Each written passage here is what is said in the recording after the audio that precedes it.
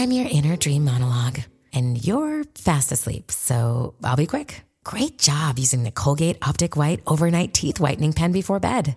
When used as directed, it gives you a visibly whiter smile in just 7 days. So while I fly and talk to animals, you're removing teeth stains with ease. Sweet dreams. And when you wake up, keep on living life to the brightest. Colgate Optic White. Find it at all major retailers. This episode is brought to you by Shopify. Whether you're selling a little or a lot, Shopify helps you do your thing, however you cha-ching. From the launch your online shop stage, all the way to the we just hit 1 million orders stage. No matter what stage you're in, Shopify's there to help you grow. Sign up for a $1 per month trial period at shopify.com/special offer, all lowercase. That's shopify.com/special offer. Doctor, look. Stand aside, nurse. I'm Dr. Homebrew. Stand clear.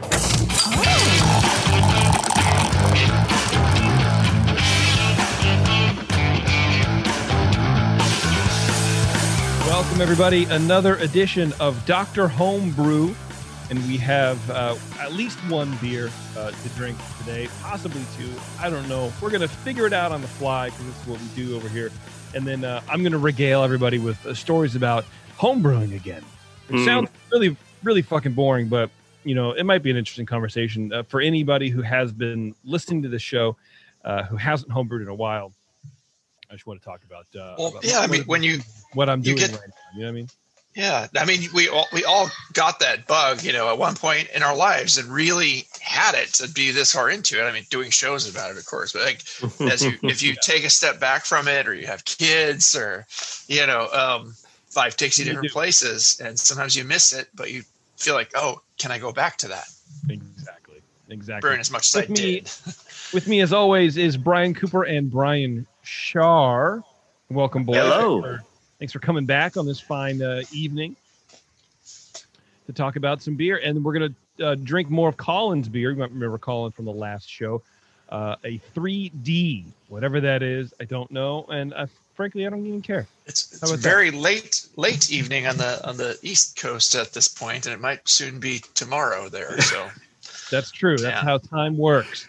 Before we get to all of that, though, I do want to thank our sponsor, 5 Star Chemicals. You go to 5starchemicals.com and let them be the crux of your cleaning and sanitizing regimen, both, either way, process. How about that?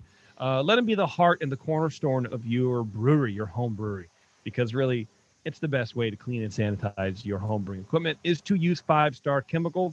Don't let anybody else tell you anything else. These other fly-by-night podcasts, they don't know anything. We're the only ones who know anything. Some people say that other people don't know anything. I would never say that, but I'm just saying. We might not know the difference between regimen and regime, but we're getting there. Yeah, I don't know. I don't know knowledge. Anyway, 5starchemicals.com. My apologies for my cool thing. Anyway, Colin, what's up, dude? Welcome back. Glad to be back. What are we drinking? The 3D. What is that? The Czech Dark Lager. Czech Dark Lager. Get out your 3D glasses and drink this beer. Exactly. This is my 3D glass. Exactly right. I don't know what you're hiding that you had to be all, you know, you had to make up code words for this, but Czech Dark Lager. Have we had one of these before? I feel like we've had one on the show before. Trying to remember. I don't recall it. CDL, man. I don't know. It's yeah. Might have been when Keith was in the second seat here. I don't know. Yeah, maybe. It just sounds familiar. But anyway, is this something you made before? So I've done Schwarzbier a couple times. This is the first time doing the Czech version of it. Okay, is that all that is, you guys? Just the Czech version of a Schwarzbier? No, not exactly. They're similar, but they're not the same. Come on, Colin. I'm gullible, dude. Don't fuck with me. Okay, so a Schwarzbier maker decides to make a Czech Dark Lager. Cooper, go ahead and start us off with this beer, please. And the train is leaving for Prague at approximately 11:45 p.m. What time does it get there, and what kind of beer does it make? Cooper, let's start us on this beer. Okay. I get all my cats in a row. I got to get all of them herded. That beer had a strong hiss when I opened it. I want to say, like, it was like blasting. And look at the head. For those of you watching on Facebook Live, it's up there. It throws up a nice big creamy looking head. But we'll get to appearance right there. Yeah, there you go. Yep. Nice. It's hard to get that level of carbonation in a bottle, and well done there. So, aroma wise, medium low, dark bread crust like malt aroma with kind of a light grainy impression to it. It's not sweet seeming. Getting a low spicy floral hop, little noble hop thing in there. No DMS or diacetyl. It's clean. The fruity esters are not poking through here. It's a nicely lagered profile.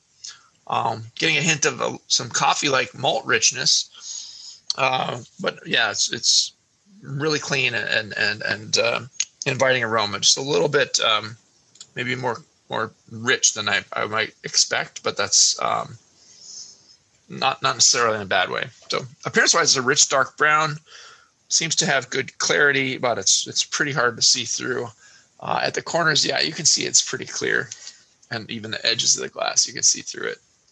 A little kind of a burgundy highlight in there when you shine it right out of light. But as I said, the head just pours a nice medium full head of mostly fine bubbles, creamy, and it persists quite well, like kind of a tan color. And so full points for appearance. Again, flavor-wise, the malt comes across first. The notes of dark bread and some moderate kind of coffee-like, maybe not quite to roast, but heavily rich malt overall. So finish is pretty dry. Clean lager profile again is obvious here. It's just nice, and the esters are restrained. Hops are a bit buried here in the flavor. I think this sample is probably a little colder than the one I judged last night. The one I judged last night, or 3 nights ago, I guess now, but had a little kind of roastiness to it in the flavor. So, but yeah, it's I get a little bit.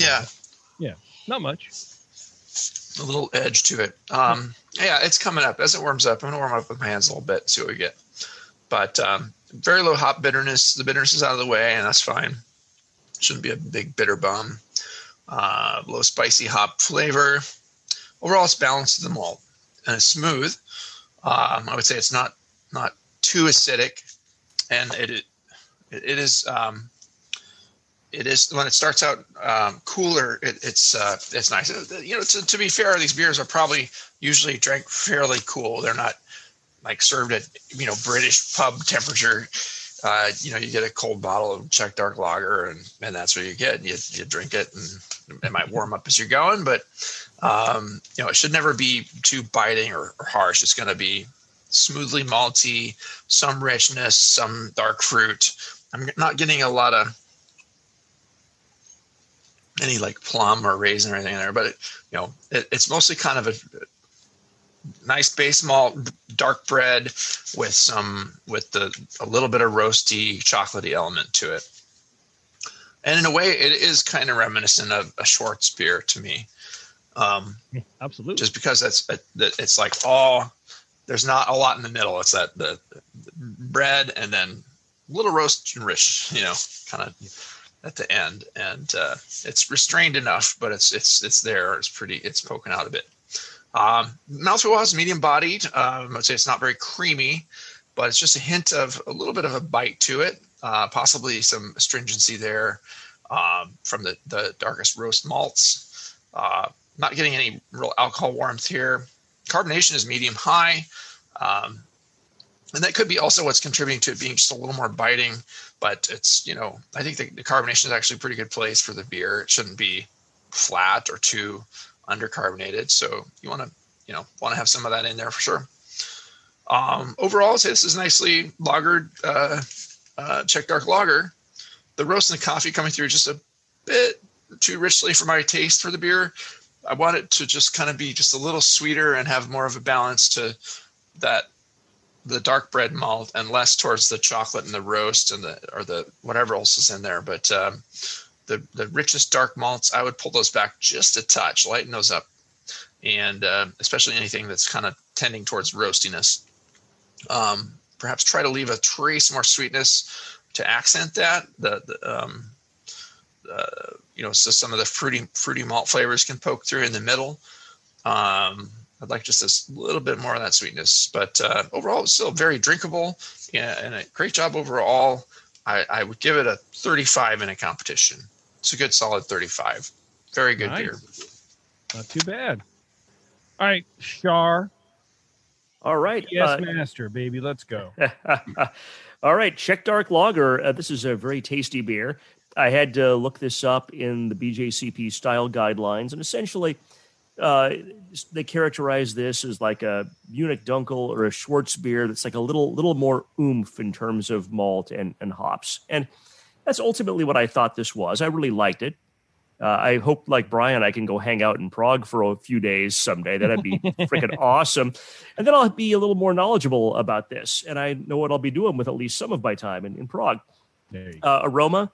Aroma is richly malty with notes of cola and dark bread. And yeah, maybe I talked myself into cola from reading the style guidelines, because that's the way that senses can be. You can talk yourself into things. Then I was smelling just a hint of hazelnut, and before I looked back at the descriptors, and can be nuts. Like, all right, hey, I picked one out without being told it was hazelnut. Just a hint, right? This is not like a hazelnut a porter or something crazy like that, but I get just maybe a hint of a hazelnut note there. Yeah. I didn't get any roast aroma, no hop aroma, no off aromas. Overall, I really liked that. That was 9 out of 12. Appearance, it's clear as much as you can tell in a dark beer. Color is dark brown. The head is medium size and long lasting, kind of a light to medium brown color. 3 out of 3. Flavor initially is a dark malt, kind of chocolatey and bread crusty, like the aroma. Medium bitterness balances in mid palate. I think the maltiness goes back to taking center stage into a long finish. Some low spicy hop flavor kind of comes out in the finish. This isn't supposed to be a super hop flavor beer, but I did get a little spiciness there in the end. It's well attenuated, no off flavors, 15 out of 20. Mouthfeel, 5 out of 5. Medium body, kind of medium low carbonation. Very slight warming, I noted, but I also noted I hadn't eaten dinner yet. So that might have been why I got a little bit of warming out of this. Creamy, not astringent. Overall impression, 9 out of 10 for a 41 out of 50. This is like a richer Schwarz beer. And I like Schwarz beer a lot. But this is like just a little bit bigger Schwarz beer. No technical flaws. If I were going to do anything to change this, I might maybe add a little more aroma hop. It's not required, but like a little bit of spicy aroma might. It's one of those things that's not required, but it doesn't hurt if it has it. But it's also tricky because if it's too much, then it's going to be like, whoa, this shouldn't be like a super hop aroma beer. Yeah. But maybe just adding a little bit of aroma hops might help this pop a little more. But yeah, 41 out of 50. That's excellent. And I really enjoyed it. And I plan on drinking the rest of this bottle. So thank you for sharing. Nice. Yeah. I will say I enjoyed it more when it was a little colder. And but I would also say, to Brian's point of it should be a little richer version of like either a Munich Dunkel or Schwarzbier, kind of in that range. The ones I tasted there were more towards the, kind of in between, or more towards the Munich Dunkel range. Well, kind of in between, not Schwarzbier, but most of the malt flavor was kind of in the middle, and just not roasty, but just richness kind of. And I mean, some of them I tasted there might have, were cans that I bought on the street, and it might have been sitting there forever. I don't know. But, they set them on ice blocks on carts, and you walk by and grab, give me a, crucifix or whatever, and they're good. But we also did when I was there. We did the walking beer tour of Prague, and so they took us to the oldest brewery in Prague and the newest brewery in Prague on this walking tour. And it mentions in the style guidelines that Ufleku brewery has been operating in Prague since 1499. When we tasted it there, that's the daddy, and it was more of that warm kind of richly malty, not too richly, but just like a nice smooth drinking clean lager. Nice and malty, but not pushing the roasty edge too much. So, I mean, that's my memory of it. It's been, 10, 12 years. But anyway, I defer to your experience. Even though Ufleku was only 520 years old, I defer to your experience. Well, let's talk to Colin a little bit about his recipe and how he came about it and all that kind of fun stuff. Colin, what's going on with this beer? Yeah, so I've only had a few here and there, and again, who knows how old. So I was just kind of going off the style guidelines, and they're kind of all over the place.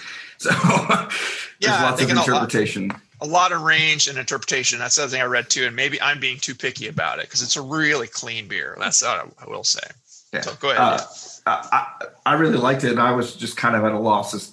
It's really good, but it's not perfect. So I don't know what to do different, I guess, is kind of the main feedback of what I was hoping, but I can run through the recipe if you guys. Yeah, run the recipe. Let's see what's going on. Okay, so it's Weirmann Bohemian Dark Malt. So that's basically a Czech Munich. So it's 4.5 pounds or 38%, and then Weirmann Bohemian Floor Malted Pilsner at 5.5 pounds, which is like 47%. A pound of Midnight Wheat at 8.5%, and then 3/4 pound of Kerry Munich 2 at 6%. Midnight Wheat 8% 8.5. Okay, that seems a little high. And no Vienna or Munich in there. Well, the Bohemian Dark is the Bohemian Dark is like a Munich-y version. Yeah. Okay, got it.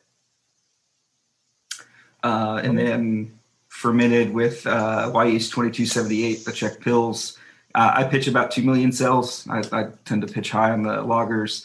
Pitched it at 46 until Krausen, and then hit 50. And then bumped it up kind of toward the end, just to kind of do diacetyl rest type thing. So OG was 53, final gravity was 15. So the yeast took a hot minute and it didn't quite attenuate as well as I would have expected. So they weren't quite as happy. Which I'm glad to hear it was dry enough. That's kind of what I was wondering. So that's good. What was your hop bill? So I bittered with Magnum. So I did 0.78 ounces, so like 25 IBUs at 60 minutes.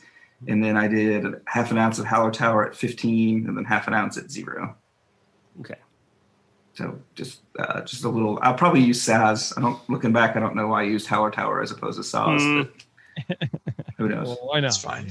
Yeah. Noble hop's a noble hop. Yeah. Yeah. Really. As far as water goes, mash pH was 5.2. Sodium was 25 ppm. I'm sorry, 14 ppm. Sulfate was 32. Chloride was 16. Okay. I would back off the Midnight Wheat and bring up more of a Vienna Munich kind of component in there. To bring up the warmth of those middle rich malts and back off the roasting impression just a little bit. It's nice the way it is. It's rich, and it's more like a really rich Schwartz beer that's pushing that line towards roasty. But yeah, but you're right. That's sort of what I was thinking too. There is something in the middle that I don't want to say falls flat, but falls flat. It's there. There's like a caramely kind of nice richness, but then it sort of buttons itself up. It doesn't really carry through to the roast at the end. There's like a gap between the mid palate and the roastiness at the end. And I think right. If you bring that Midnight Wheat down a little bit, maybe even I don't know enough about the style to say completely, but bring it down and then boost that middle with maybe some crystal malts or something. I don't really know. But I think you could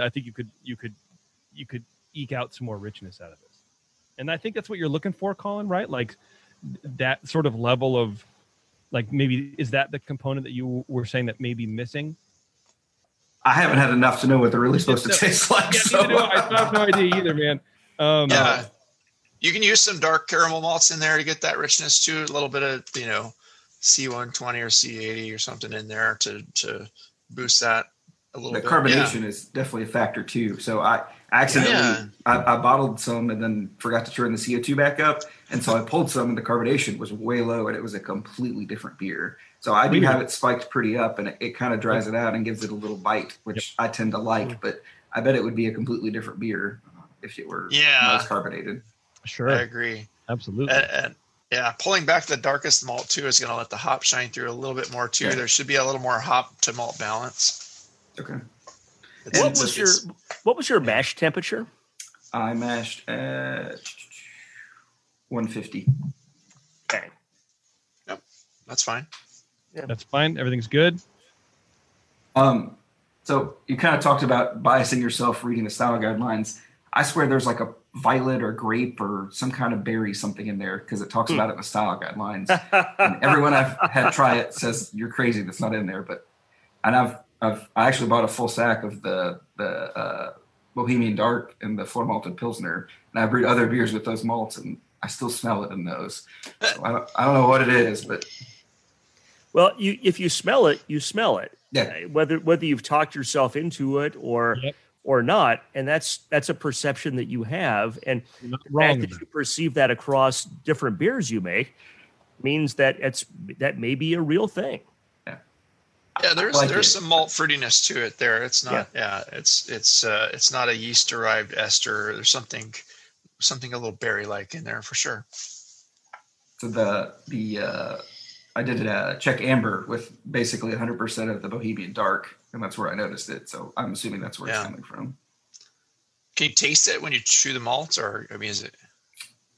Yeah, a little bit. A little bit. Interesting. I'd love to get a hold of some of that. You're choosing some really fun ingredients to play with here. So I was just for sure on Fireman's website looking around. I'm like, oh, Bohemian Dark, and the local brewery here in town ordered me a sack. So nice. I'll give it a shot. That's sweet. Cool. What's the brewery name? Yep. What's the brewery name? Thomas Creek. Thomas Creek. Okay, cool. Nice. Give me a little shout out. I mean, there. Yep. Yeah. Now all the other brewers in his town will be hitting them up. Hey, you told Colin that you would do it for him, and now, I know Colin. Anyway, cool. Do we have anything else? I'm glad you guys liked it. It kind of gives me some areas to kind of poke around to see what I can do to change it. I haven't sent it to any other competitions or anything. I was just kind of curious. Yeah, I liked it too. I mean, I think everyone's spot on. I think you're like 3/4 of the way there. It sounds weird, but like, you're right there, and I think you're right, Colin. You seem to have like a good handle on what you think your beers need, especially for what you like, but also to style. I'm assuming you're trying to hit the style, not necessarily just brew what you want. Yeah. And right. And you kind of have it. There's a missing link, but without enough examples of the style, it's hard to fit that piece in. So, but it's good. I mean, like the guys have said, there's nothing inherently wrong with the fermentation. How long did you lager it? Did you say? It took about a month to ferment, and then I basically put it in a keg, put it in the fridge on gas, and let it sit for a month before I tap it. So great. It's about 2 months. Cool. Yeah, perfect. It's good to be a yeast wrangler too. Keep that yeast happy and pitch a lot of salt, especially with those lagers. Just for a 5-gallon, get a quart of really happy slurry or more, and just go with it and go in there. Right. So now's the point where we have to decide what else to do with this show, right? Well, let's take a break. We're going to take a break first, okay, Brian. We take a break, and then we're going to figure it out. So actually, you know what, Colin? We have another beer from you. It seems like a waste to just not judge it. Let's go for it. So why don't we take a break? If you're going to be up already, I mean, what are you doing? Yeah. Gaming? Come on. He might be about to embark on a World of Warcraft quest. Man. Shut up, Brian. Just bullshit a little bit about home brewing and just have a good time. But we're gonna drink. What is this beer? This extra beer? American Strong Ale. American Strong Ale. Okay. Isn't that Arrogant Bastard? Yes. Ish. Yeah. Or Super Hoppy Red, depending on. Yeah. That's true. Okay. All right. Let's take a quick break, everybody, and we'll see you on the other side. This is Dr. Homebrew. And, whatever. I don't know. Enjoy yourself. Hey, it's Kaylee Cuoco for Priceline. Ready to go to your happy place for a happy price? Well, why didn't you say so? Just download the Priceline app right now and save up to 60% on hotels. So whether it's Cousin Kevin's Kazoo Concert in Kansas City, go Kevin, or Becky's Bachelorette Bash in Bermuda, you never have to miss a trip ever again. So download the Priceline app today. Your savings are waiting. Go to your happy place for a happy price. Go to your happy price, Priceline. Now serving patient number 189. Number 189 to the counter, please. Now back to Dr. Homebrew.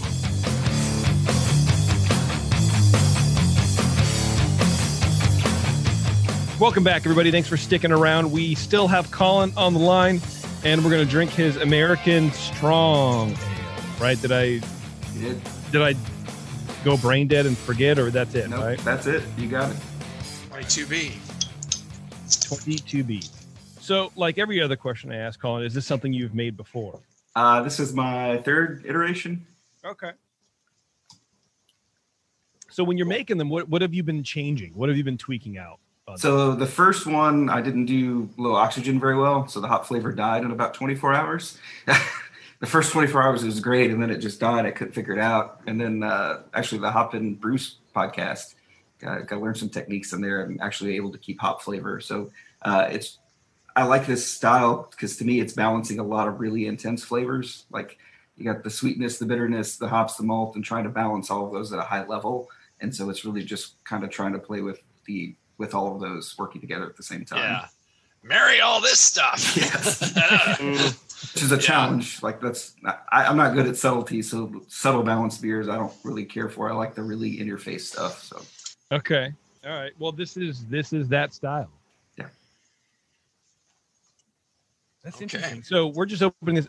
For me, the initial hit off the aroma is pineapple. Okay. I'm getting resiny hop. Nice. No. And it's hanging in there. No, pineapple. You're wrong, Brian. Okay. You're wrong. You're actually both right. So pineapple pizza. No, there's no pizza. The pizza aroma is low. Yeah, no. Your marinara is not. There's not enough oregano in it, but otherwise, it's fine. So dark caramel. Marinara, no, not marinara. Resiny hops. A little grapefruity edge to the hops, like a nice citrusy, funky, grapefruity, resiny, piney. Yeah. Pineapple-y? Maybe. Let's do this. Colin, why don't you throw us out your recipe while we're sitting here evaluating? Because I don't want to just sit here and spend 5 minutes of silence while we're all trying to just kind of word salad shit like we normally do. So, go ahead and let's just mix this up a little bit. So I was going more toward like the really hoppy red kind of version of the style. So like Red Rocket, the Bear Republic, and that kind of stuff. Okay. So I have red X malt. So 9 pounds of that at about 44%. Red X malt? Yes. You have to be 18 and older to buy it? No, don't think so. That's red triple X malt. Damn, yes. They give it to you in a black plastic bag. All right. So then 2-row, 8.5 pounds, 41%. Special B, half pound, 2.4%. Cara Ruby, 1 pound, 5%. Wheat malt, 3/4 pound, 4%. Flaked wheat, 3/4 pound, 4%. So that's the malt bill. Ah. And then the hot bill, get ready because it's a lot. So at 60 minutes, I did 1/4 ounce of Columbus and 1 ounce of Chinook. At 10 minutes, I did 1 ounce of Ella and 1 ounce of Saphir. At 5 minutes, I did 1 ounce of Ella and 1 ounce of Saphir. And then I did a hop stand. So what I do for hop stands is I actually have a sous vide. So like one of those immersion cooker things. So I cool it down to about 185 and then stick that in there and let it swirl around at about 185 degrees for 20 minutes. And then I did 1 ounce of Columbus, 1 ounce and a half of Ella, 1.5 ounces of Saphir. And then I do dry hop. So I let the beer ferment out and then pressure transfer it into a sealed keg. and then with the hops in it, and then do 3 days. So I did 2 ounces of Chinook, 2 ounces of Columbus, and an ounce of Laurel. Okay, so I have a few questions. What is Ella hops? Never heard of it. Ella is an Australian hop. It's kind of crossed with a Noble, so it's kind of got the floral but tropically Australian thing going on. Okay, and then with your sous vide issue, what kind of what do you have? Like what's it's the Anova sous vide. Just buy it off Amazon. Nothing. Is it a wand or is it the a wand? So you're basically trying to do kind of a whirlpool with keeping it at a high enough temp that you're getting some extraction of the hop characteristics in there. Are you agitating it while you're doing that, or? So the sous vide actually has a little fan in it, so it kind of swirls. Okay, nice. That's a really cool idea. Yeah. It's really tight. You guys honestly should get one. It's a great way to make steaks. Yes. That's really the best. So you were doing what? 5-gallon batch, 6-gallon. Okay, that makes a lot of sense. And that's your hop stand. You said you're just sort of like whirlpool hop stand, whatever you want to call it. Okay, So it's not quite swirl enough for a whirlpool, I would say, but close enough. Okay. Fermented with YE 1728. That's just kind of the house strain I use. Pitch at 65 and then 68 once Krausen hits. Mass pH was 5.4. Sodium was 25 ppm. Sulfate was 150. Chloride was 44. What was your OG? OG was 84. Okay, what was your final gravity? 16. So it's 81% attenuation. Wow. That's nice and dry. Yeah. It's very dry. It's got enough sweetness though, and the caramel, the rich, the 120C is kind of popping out some nice sweet flavors in there that make it doesn't seem like it's so dry. It's very boozy to me. I get like a lot of warming and not boozy in the sense of fusel, but I do get like an ethanol, like a sweet ethanol character to this. And that's why I thought maybe I was asking about the OG and Final Gravity. I thought maybe this was even a bigger OG. And it may be that the sheer amount of hops at the bitterness is giving me a greater perception of the ethanol than is actually there. So the ethanol is not harsh, but it's definitely present. And the hops may be kind of amplifying what's there. And that in combination with this being, the fourth beer of the show, maybe that has a lot to do with why I'm feeling some warming. Maybe. Feeling good, man. So it's right at 9%. So high, but not crazy high. Right. I'm actually tasting it next to my Kick Your Own Ass ale from the kegerator over there here in my garage. And it's yours. I think yours is actually a little hoppier. Probably quite a bit hoppier. Okay. It's got a lot of the Whirlpool. You pulled out a lot of nice flavors, and mine is all Chinook. So like your hop variety is also pushing a lot of different flavors in there. I'm also likewise not familiar with the Ella, nor what was that? The weird malt you mentioned in there. It's a Red X, Rose something. No, what was it? It was after that, somewhere along the way. Ruby. Yeah. The Ruby something. Ruby. Yeah. I need to look that one up because I don't know. It's a Vireman. It's like 20L crystal malt. Kind of. Okay. Any malt that sounds like a stripper name has probably got to be good. Ruby. Yeah, I got 5 pounds of Tiffany. It also sounds like something like Jeffrey Dahmer might end up brewing with. I don't know. Well, it'd be 5 pounds of Blake. That's a good point. Some of the malts, beers I've had from Red X malt have the Red X comes across in a harsh way to me. It's like biting and just like this gritty red biting flavor. And this doesn't have that to me. It's nice. The last version was the only change I made between the last version and this was a little bit more Red X. So I think 2 or 3 pounds between a few percentage points between the 2-row and the Red X. Yeah. It's beautifully clear. You're doing a good job clarifying your beers. It's just nice. I didn't put any clarifying agents. There's mine. I think mine's probably a little darker. You have a thicker vessel, thicker cup. I'm looking at the That's cool, dude. Yeah. That's tight. So did you guys say it's balanced? I mean, it's what do you? That's the main thing I was kind of trying to figure out. I think it's balanced, but I don't know, man. for me, I mean, I'm not like a giant aficionado of the style, but it's like the almost tropical, like the tropical flavors and the sweetness from those malts and the bitterness doesn't match. It's like mismatched. It's balanced, but the flavors for me they don't hit. They hit different. They're not complementary. So it's you see what I'm saying? Because I definitely get like a pineapple, like a canned pineapple juice flavor and aroma from.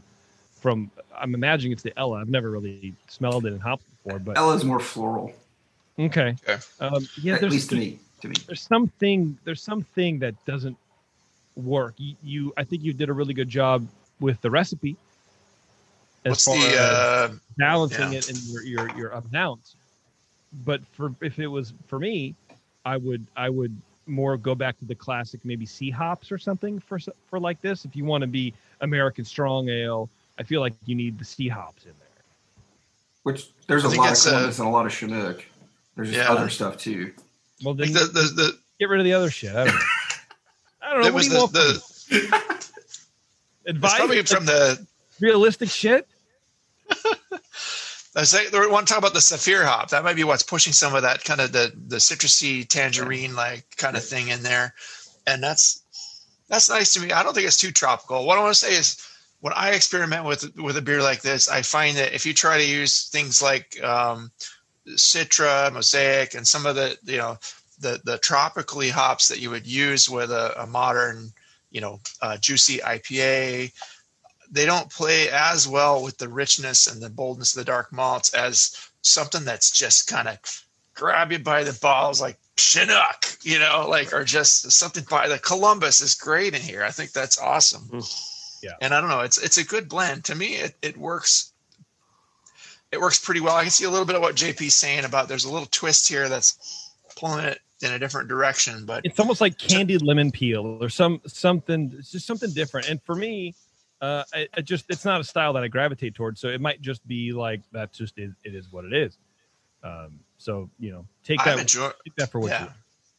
It's tasty. I'm enjoying it. I think it expresses as more like you said, the imperial red kind of a style, as opposed to the let's just clone Arrogant Bastard, which is hard to get just right, but it's that maybe a little simpler in a way, that it's a lot of C120 and a lot of Chinook, and there you go. But this is more has more finesse to it. Maybe you don't want finesse. I don't know, but it's good. I appreciate it. What the ABV come out on this? Like right at 9. 9. Okay, it's smooth for 9 for sure.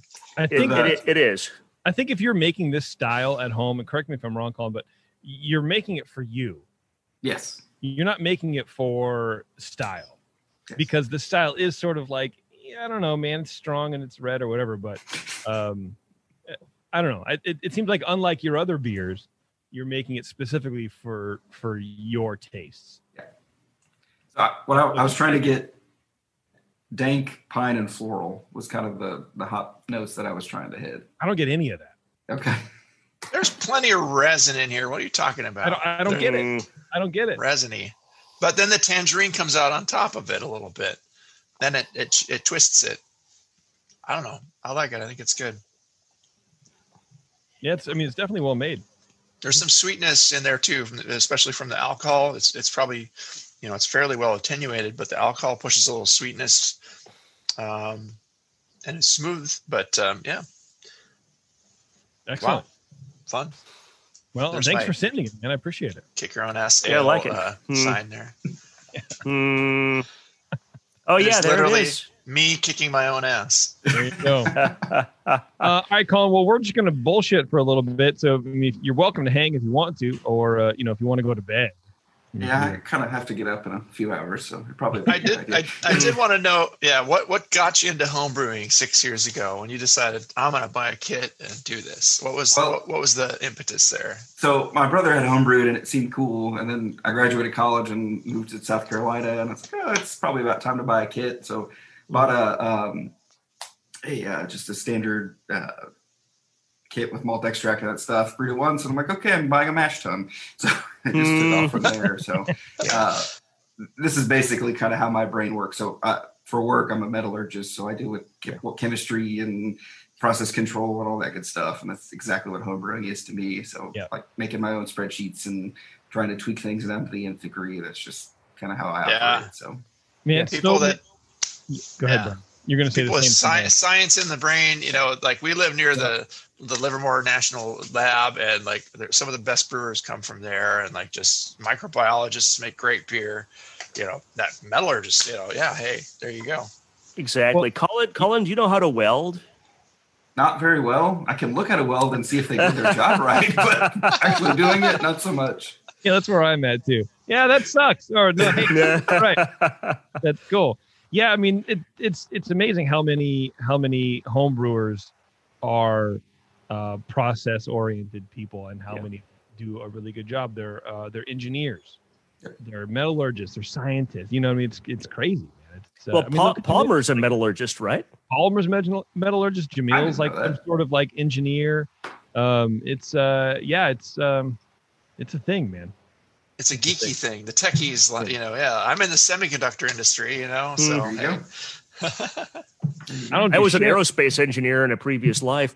I'm nothing. I just talk. And so therefore my beer's just passable, a lot like this show.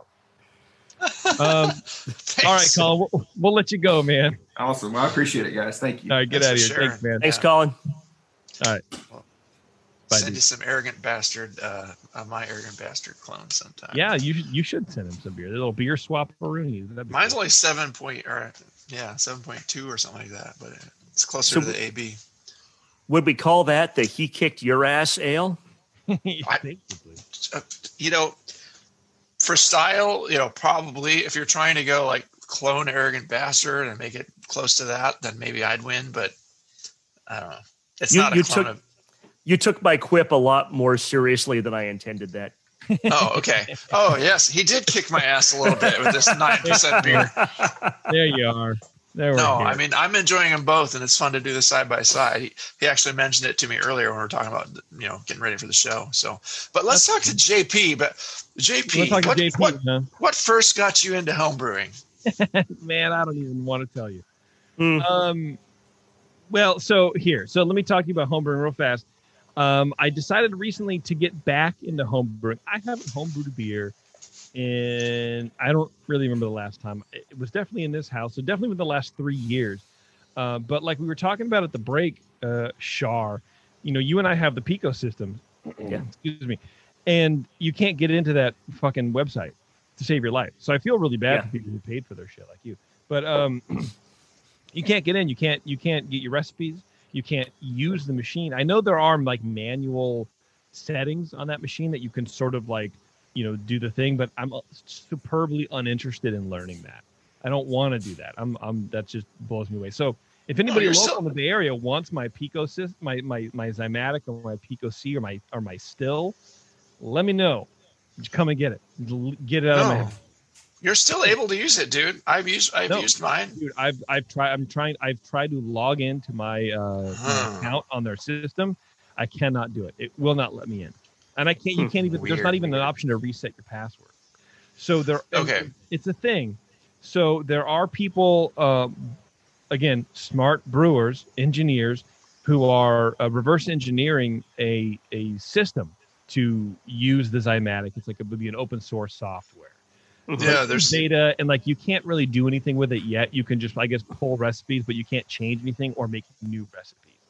And I'm like, I just don't want to sit and wait for it. So, yeah, I emailed Chris Graham at More Beer, and I was like, hey, look, dude, what's the best like electric mash tun system out there? Because Terrence has my big system. He hasn't done anything with it. I don't during the pandemic. I don't want to go get propane tanks and worry about propane tanks and doing all that bullshit. So I'm like, let's just go as enclosed as possible. So, Chris, I got the Brewzilla system, which is Australian apparently, and it's pretty cool. I've only run water through it once, but it has a false bottom and a mash pipe, they call it. just an insert, and then you pull that out, and all the wort drains out, and then you have to sparge. So you do have to sparge. So it's not like the Zymatic at all. So you do have to have like a separate vessel of water. I haven't figured all that out yet. And then it has a pump system, and it has 2 heating elements. It's a 1,500 watt system, but you have a 500 watt switch and a 1,000 watt switch, which is kind of cool, right? So if you just want to like slowly heat something up, or if you want the burner on, I guess, during your mash while you're recirculating, you can do that. That sounds pretty cool. And the pump is like literally whisper quiet. Like you can't hear it. You can definitely do it inside. Unlike some of the other automated stuff where it's just like, right. It's like a rock polishing machine. But anyway, I haven't used it yet, but I am sort of excited to get back into home brewing, man. The issues that I have getting back into it is sort of remembering all the bull crap, and especially moving to a new setup. There's so many different gadgets now on the home brewing market. I don't know if you guys have experienced this either. I mean, I know when I was brewing, you're sort of like, you're sort of taught what you're taught, and you have your equipment and you make it work. I think it's sort of, for me, it was very rare to like expand on that. Let me pick up this new thing that radically changes my setup. Mm-hmm. With this, I don't even know the water calculation to figure out how much water I put in. The dead space, I don't know anything about it. So I'm a little nervous. I'm a little gun shy with it, but I'm very excited to like start brewing a little bit again. Cool. Yeah, I was looking at maybe getting a grain father or something, but I think that the Brewzilla, to the extent I've looked at stuff like that, the Brewzilla seems like it's maybe just a little more economically built, or maybe a little bit less complicated. Yeah. I don't know. Like I said, I've only run water through it. I'll try it again because I want to get my calculations right before I start, but maybe not. I don't know. I was talking to Chris. I'm like, what's my dead space? What's my water to grain ratio? He goes, I don't know. Figure it out. You just got to try it. And he didn't say that. He said, I'm like, okay. At this point in my life, I just want to be told what to do and then just do it. Like, that's where I'm at. Well, if Graham says it's a good thing. There's got to be some forums that have a good recipe for it. You can just like give me a basic. Yeah. Munich Dunkel or something. Well, I'm going to do my oatmeal stout, I think, for the first one, because I know how that comes out. I know what it is. I just need to like sit and remember my volume calculations and how to figure all this stuff out. But it's what struck me about the homebrewing world now is that there's no it's a lower barrier to entry, or maybe it's because we're like more upper middle class than we were 20 years ago. And so I can go, I can afford that. This makes sense for $400. That's totally fine. But when I was like 22 and brewing, I was like, there's no way I got a bucket and a spoon. What do I need? I got my $100 kit and I'm using it. That's it. Yeah. So it is sort of cool in the homebrewing world. There's still room in the industry for weird shit to be made. Like someone's making a CO2 recapture system up. So your blow up. Yeah. I'm like, what the fuck is this? At a homebrew level, it's a Mylar bag or so whatever. And then at the end of your ferment, you strap this thing on and the tail end of your ferment captures CO2. And then you use that to push into your thing or something like into your keg. I don't really know. Like, who would have thought of that? I think that's really cool. Yeah. What a great idea. I like that. Yeah. Yeah. I mean, when I started homebrewing in probably 1991, I mean, it was like the time is maybe the year after they started packaging hops in Mylar instead of paper bags. That was the kind of innovation that they had going on 30 years ago. So the stuff that they have today is really amazing. And that's one reason I really miss HomebrewCon is HomebrewCon. You really get a chance to go and talk to the vendors. You see the new stuff and you kind of take a look at, okay, what's new and cool versus what's new and kind of, I don't really need that. Right. Hey, Cooper, have we done one break or two? I forget. I think we just did one. We did one. Okay. Yeah. Well, that's a good moment to take a quick break, and we'll be right back. This is Dr. Homebrew. Hello, fellow BNers. This is Sully from the 21st Amendment Brewery located in San Francisco, just 2 blocks from Giants Park. Before Nico and I opened the 21A and before I was a professional brewer, I homebrewed on my small 4-burner apartment stove in a back house in Santa Monica, California, making my extract brews before graduating to the daunting idea of all-grain brewing. Homebrew books and information was hard to come by back then. The internet hadn't been invented yet, along with other things we take for granted today, like electricity and potable water. One thing I wish I had back then when I was learning was a radio show that could teach me the ins and outs of brewing and answer questions that I had about homebrewing, a resource for making great craft beer. The 21st Amendment Brewery is excited to be a proud sponsor of Dr. Homebrew, a great show that teaches you what you need to know about making incredible beer. Good stuff. Listen up, you might learn something. I certainly did. And thanks for your support. Tasty Crack Kings.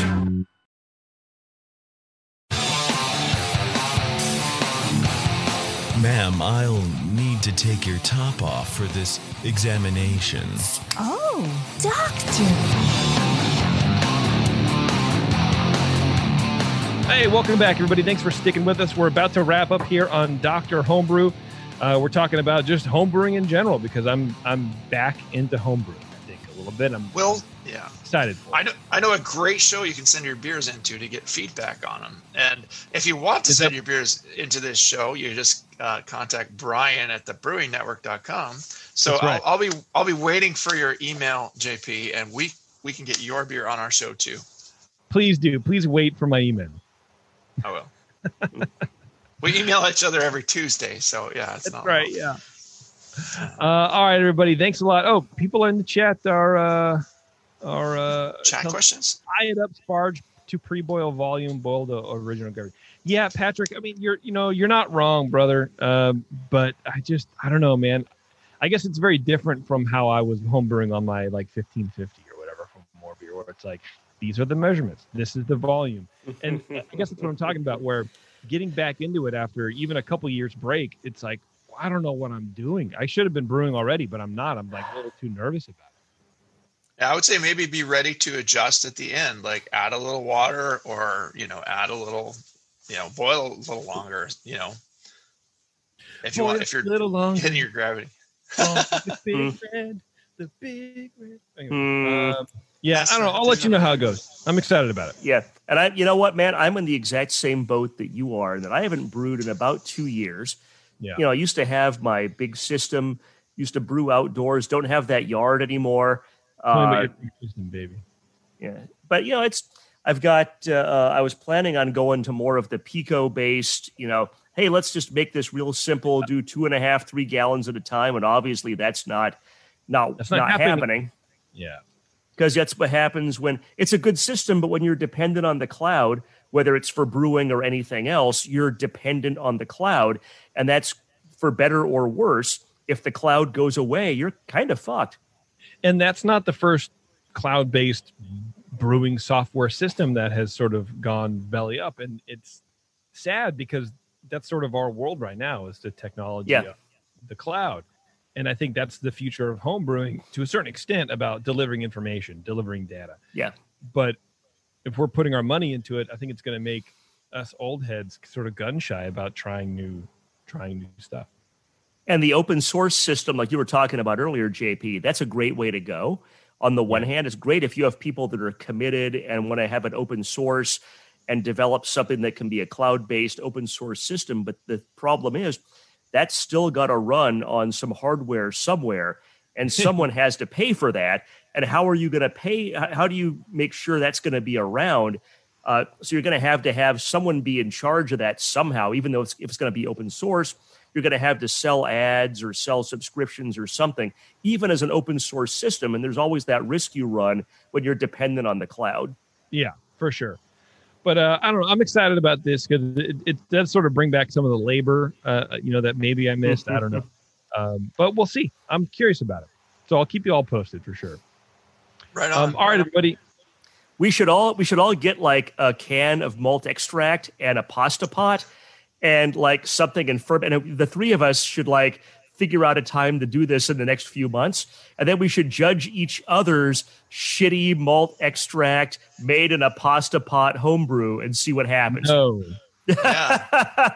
No temp control. It's not a bad idea, honestly. No temp like control. That. Yeah. It's like the Mad Max brew competition. I've got a Mr. Beer right over there. I bought it at a discount store just for fun.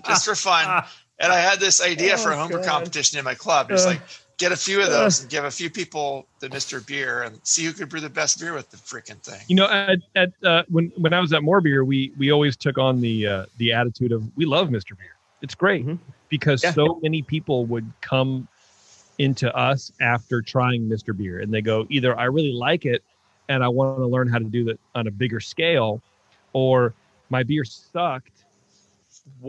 How do I make it better? So it was Mr. Beer, like for all the shit that homebrewers give it and I give it to and whatever, because it's very like basic and it makes shitty beer and whatever. It's a great entry point into the hobby.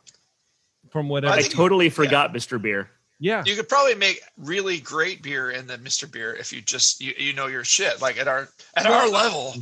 The problem is it's just the extract was always just warm on the shelf for 6 months or a year, 2 years. You just never really knew. It smelled like raisins. It's just old shit. So yeah, their kits were weird. People would bring in the beers that they made with it and be like, "Hey, try this." And you're like, "Wow, this is like watery cider. That's cool. What is it? Oh, this is my IPA." Wait, do you have a couple $100? Because let me show you how to do this the right way, man. And that's what happened. Anyway, let's get out of here, boys. All right. All right. Thanks a lot, everyone, for tuning in. Like Brian said, if you want to get on with the boys here on Dr. Homebrew, send an email to brian@thebrewingnetwork.com and be prepared to ship some beers out to us, and that would be really great. And we look forward to drinking beer. Until then. Thanks a lot. I need a better sign off. We're looking for a few good beers and a few bad ones too. Sure. Some bad ones too. Yeah. Thanks for everybody for watching live, man. That was really cool. I like watching the chat sort of light up there at the end when we're talking about homebrew. That's fun. All right, everybody. Cheers. It's tasty. Too tasty.